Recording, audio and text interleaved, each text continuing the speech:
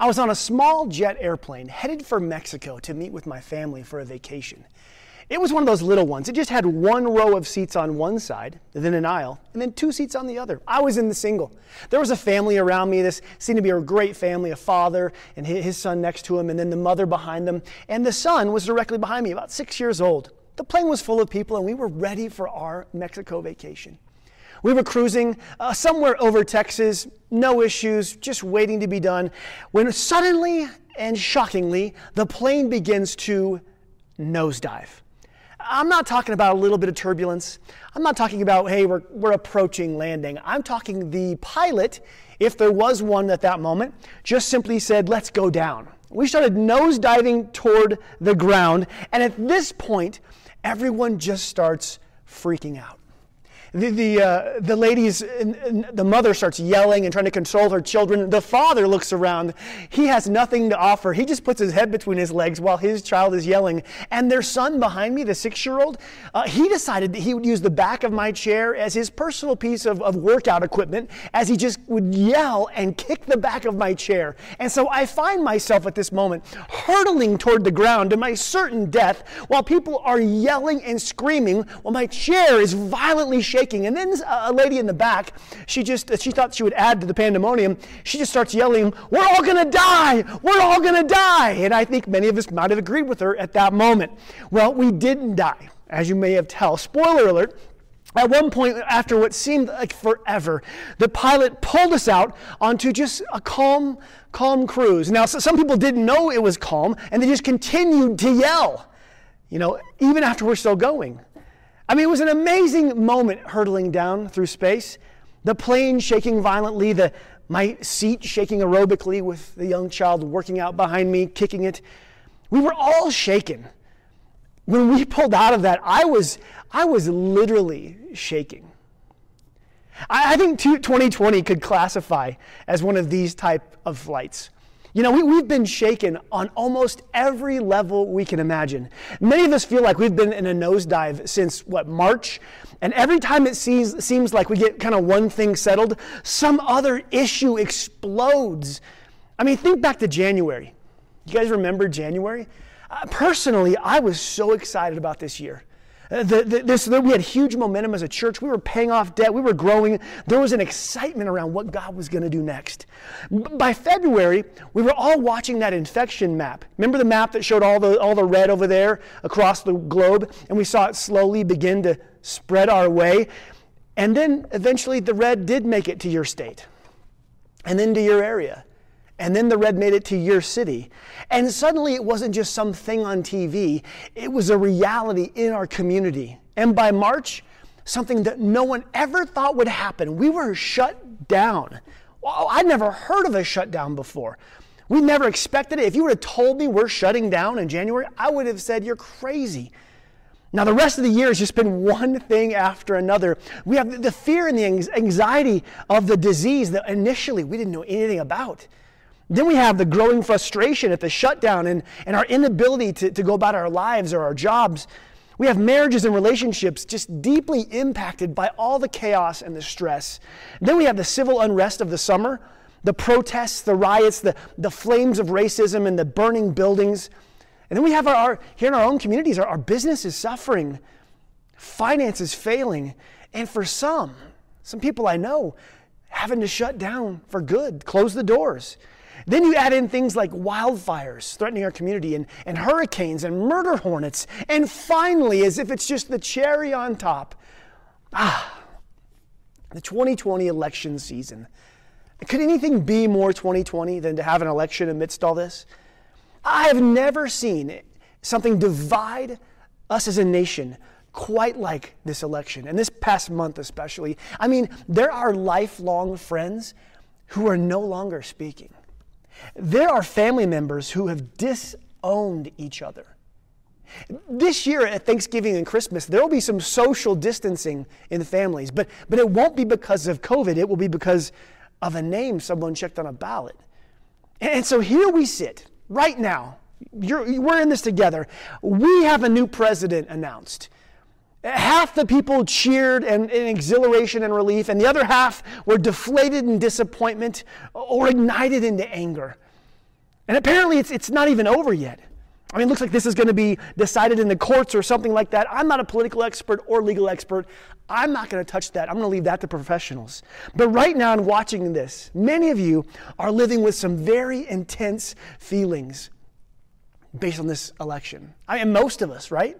Most of us have some intense feeling from this election. And so in light of all the political emotions in our nation and all the other uncertainties that 2020 has already brought us, and whatever surprises 2020 has the next month and a half, let's look for some wisdom. Like, now what do we do? What do we do? I just want to tell you that God's Word has something to say about this season. God's Word has something to say for those of you who are shaking in joy. God's Word has something to say for those of you shaking in anger and disappointment. However your candidate did, God's Word has something for you today. Because here's the bottom line on politics and protests and pandemics. The degree that your life and heart have been shaken by these months reveals where you have placed your faith and your hope. The degree that your life and heart have been shaken through this season, these months, and this election reveals where you have placed your faith and your hope. Because crisis clarifies things. Crisis clarifies. Crisis clarified in 2020 where our faith is placed. Crisis clarifies what our hope is in. On that plane, plummeting toward the earth, I was praying for God to save us. And maybe my prayers were what pulled us out of that. But at the same time, there was others who were yelling that we're all going to die. The crisis revealed where our hope was.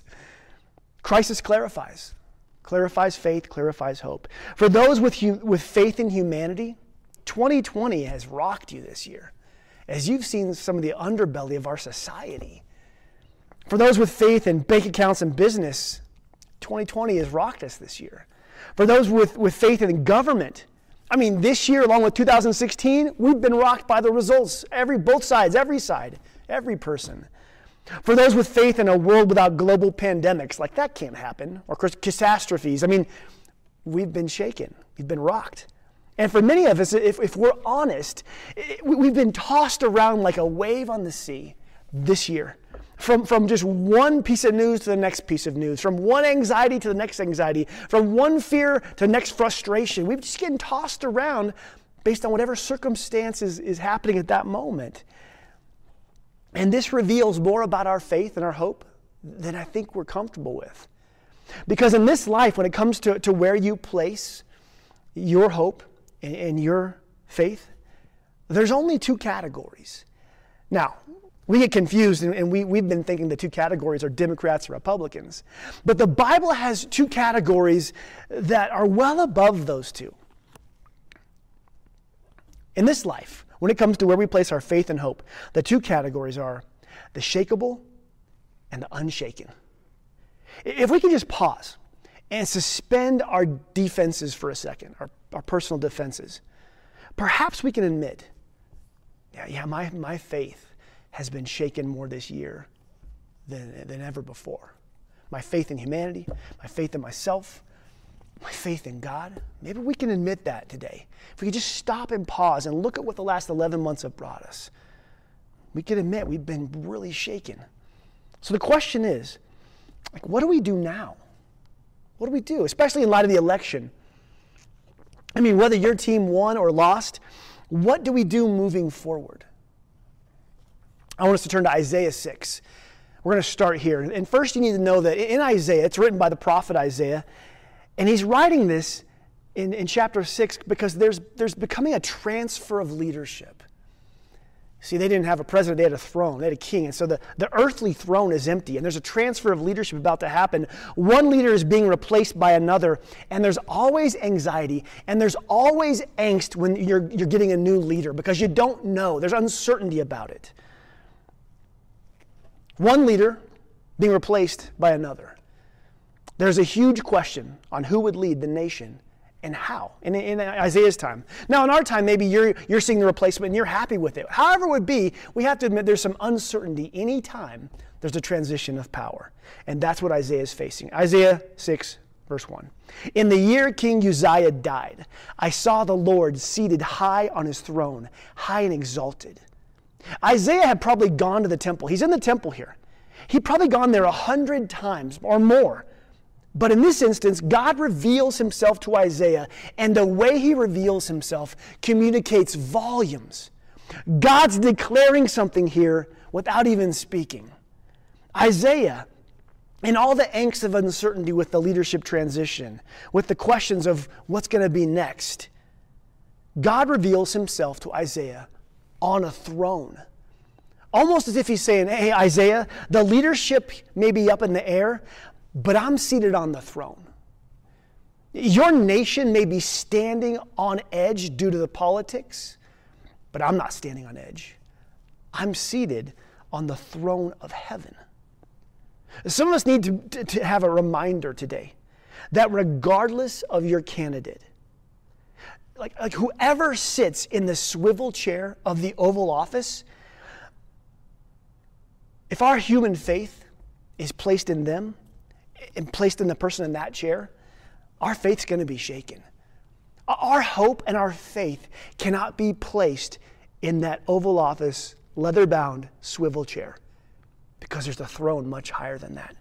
There's a throne high above the Oval Office, and that throne is unshakable. The first thing we need to get a glimpse of today is what Isaiah saw. That high above Republicans and Democrats, high above their chairs is a golden throne. And the one who sits on that throne, listen, he knows what tomorrow brings. He's not surprised by anything that 2020's brought us. He knows what the next 4 years bring. He's high above pandemics and protests and politics. And although 2020, it rocked all of us, it shocked every one of us, it didn't shock him. It didn't catch him off guard. Here's a difficult truth to swallow. If our faith is placed in a human president, then our faith will be shaken. And I don't care which side you're on and which president you choose to place your faith in. If we place our faith in a human president, our faith's going to get shaken.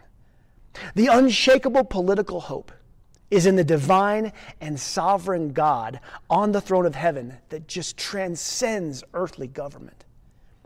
I saw the Lord seated on a throne, high and exalted, and the train of his robe filled the temple. Isaiah 6:1 still.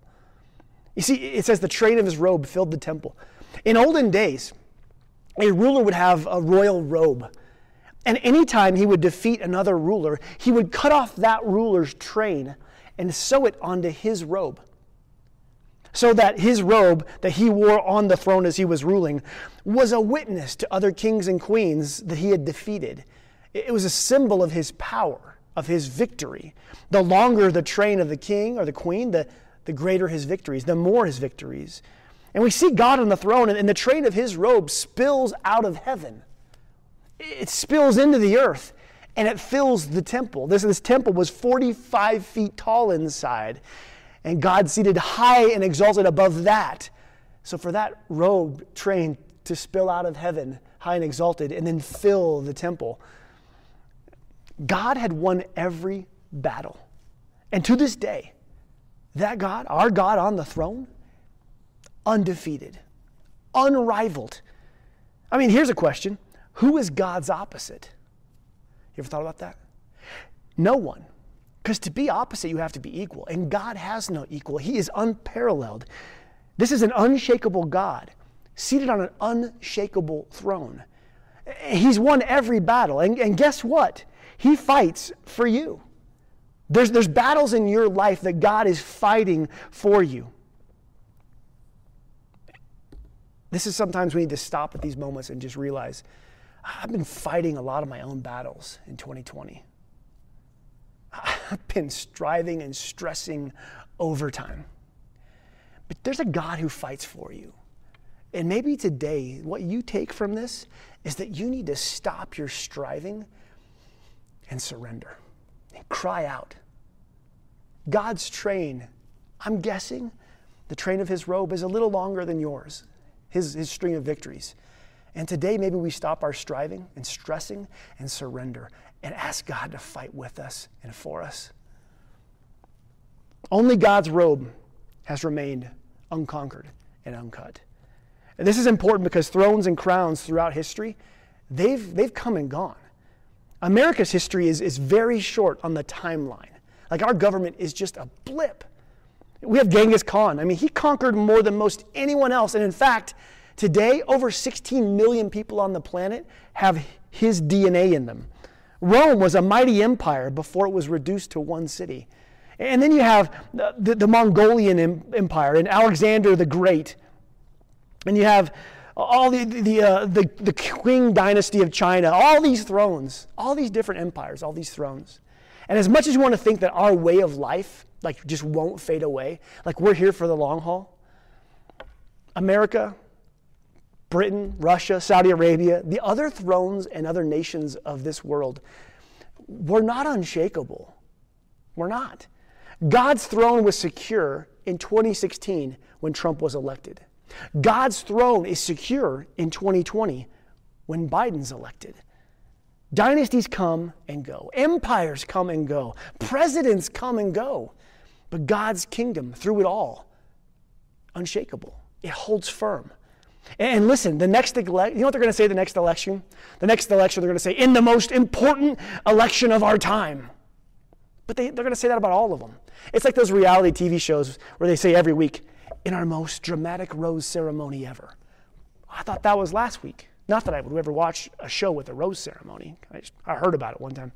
Every 4 years, there's going to be an important election cycle. Yet way above it, well above it, transcending above it, is God and his throne, unrivaled.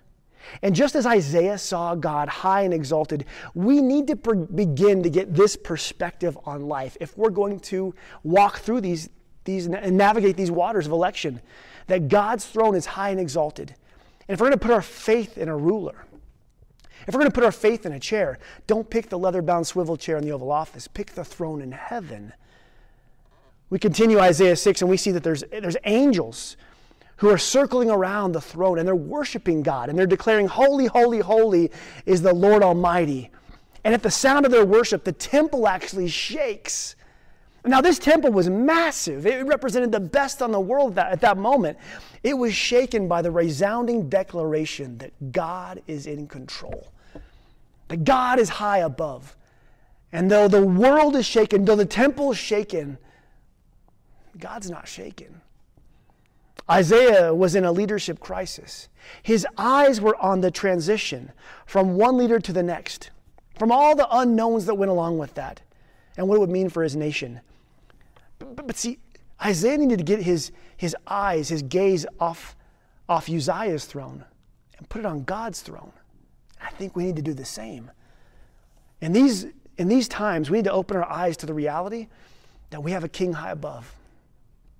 And that's good news, whether you're excited about what's happening right now or you're disappointed.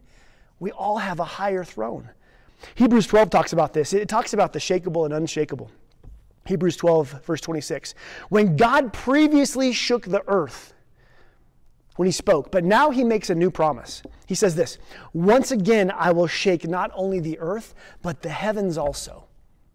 This means that all creation will be shaken, so that only the unshakable things remain. Verse 28. Therefore, since we are receiving an unshakable kingdom, let's be thankful and please God by worshiping him in holy fear and awe. Like, God makes us this promise. He says, all that can be shaken, it's going to be shaken.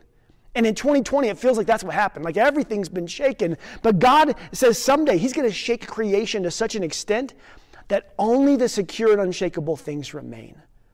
Only the divine, eternal things remain. Verse 28 says that we are a part of an unshakable kingdom. In Jesus, that's what we're citizens of, an unshakable kingdom.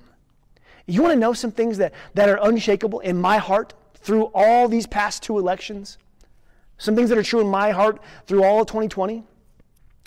Through all these election stuff, my faith in God being above all human authority. My faith that he is victorious in the end, no matter the losses I suffer along the way. My faith that I am called to love God and love people through my actions and my words, regardless of who wins the presidency. Here's the bottom line. Jesus has given me a calling in life to spread his message and to carry his mission. And the reality in my heart is this: my calling does not change based on who's elected president. I will live the mission of God, of love God, love people, regardless of who it is. I will spread the message of Jesus as King, regardless of who it is. No matter who the authority is. If tomorrow we wake up and somehow our nation has been taken over by a foreign totalitarian government that outlaws church and outlaws religion, guess what? Well, my methods are going to change. But my calling in no way changes based on the authority on earth. I have a mission. I have a message. And I have a king. And I'm going to continue to operate regardless of who's in the Oval Office. You may think, well, you're a preacher. Of course you have a mission and message. You have to go preach and do your things. But let me just remind you, Jesus didn't call just me to this. He called every single person who would come to him in salvation to this. If you believe in Jesus as your Savior, you have a calling, you have a mission, and you've been given a message. These are established policies in heaven, and they are far above the politics of earth. Which is why I like to say, don't allow earth's politics to distract you from heaven's policies. Like, we should continue being about heaven's policy of love God and love people, regardless of the earthly politics that we're a part of. Earthly politics are built on a fault line that will be shaken. God, his calling, his mission and message are established in heaven and will last to the end of days. You have a calling from God. You have a mission from Jesus. And you have a message of love God and love people to go forth into a world consumed by politics and shine the light of Jesus. These divine truths do not change based on who's voted into office. Jesus also makes this distinction. In Mark 12, there's this attempt to trick Jesus into making a statement or a mistake about the government. And they say, should we pay taxes? It's a political question. And he asks to see a coin. He says, give me a coin. And he grabs the coin. He says, whose image is on this coin? And they answer, Caesar's image. And he replies, then give to Caesar what is Caesar's, and give to God what is God's. Now, you may have heard this before, and we often think it's about taxes. But I want to, if the coin bears Caesar's image, we give it to Caesar. Easy, right? I want to look at the second half of that verse. Give to God what is God's. Like what do we give to God? What is his? We give something to our government because it bears their image, right? And this is a clue of what we also give to God.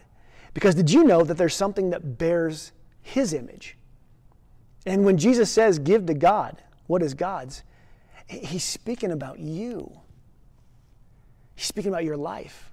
He's speaking about your heart. The key is found in this old Latin phrase, imago Dei, which means image of God.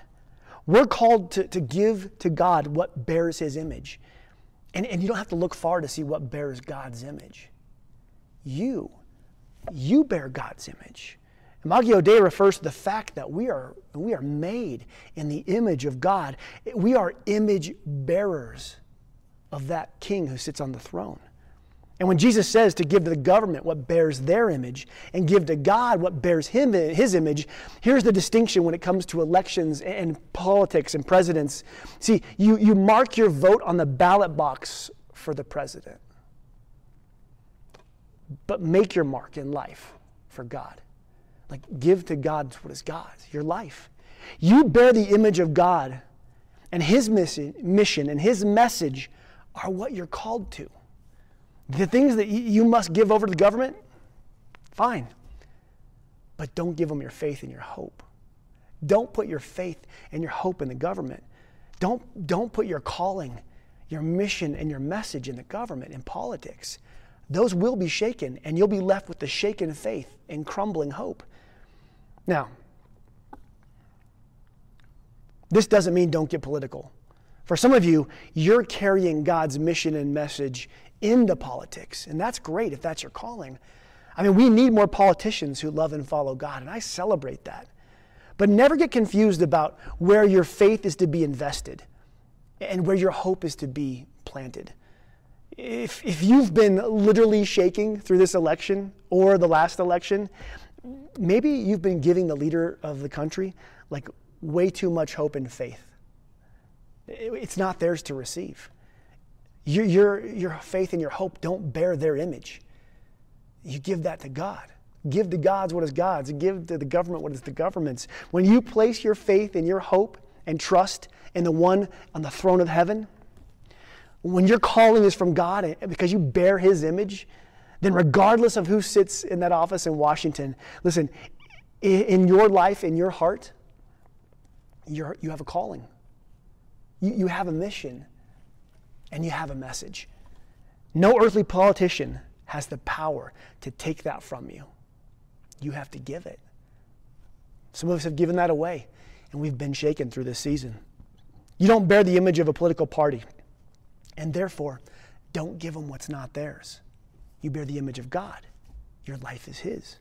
So what do we do today? Great. What do we do today if our candidate has won or lost? What do we do? First, remember, politics is a shakable kingdom, and it's going to disappoint you if you choose to place your faith and hope in it. Second, reaffirm who holds your eternity. When the temporary of this life passes away, who you voted for in 2020 or 2016 is not what gets you into heaven. And it won't be what keeps you out of heaven either. Jesus Christ, placing your faith in him, following him, that is what gets you into heaven. And finally, if you're a part of a church like this one, this church is split down the middle politically. I don't have the luxury of preaching to a choir because we are split. And I believe as the Orchard, that's our strength, not our weakness. If you're part of a church that's split down the middle politically, you might find it difficult to sit in a room like this with a congregation of those people who voted for that person. We've had people leave our church in the last election because they didn't want to be a part of a church where people could dare vote for the other person. If that's you, you're going to be very shocked when you get to heaven. It's going to be a wild eye-opener for you because you're going to be standing next to people who were Democrats. You're going to be worshiping next to people who were Republicans. You're going to be singing next to some people who were socialists. You're going to be praising next to some people who just were like tribal. Because down through the ages, people have affiliated with any number of political parties that have come and have go. They're all shakable. All shakable. There's one unshakable eternal government. And because of Jesus, your faith in Jesus, you will end up there.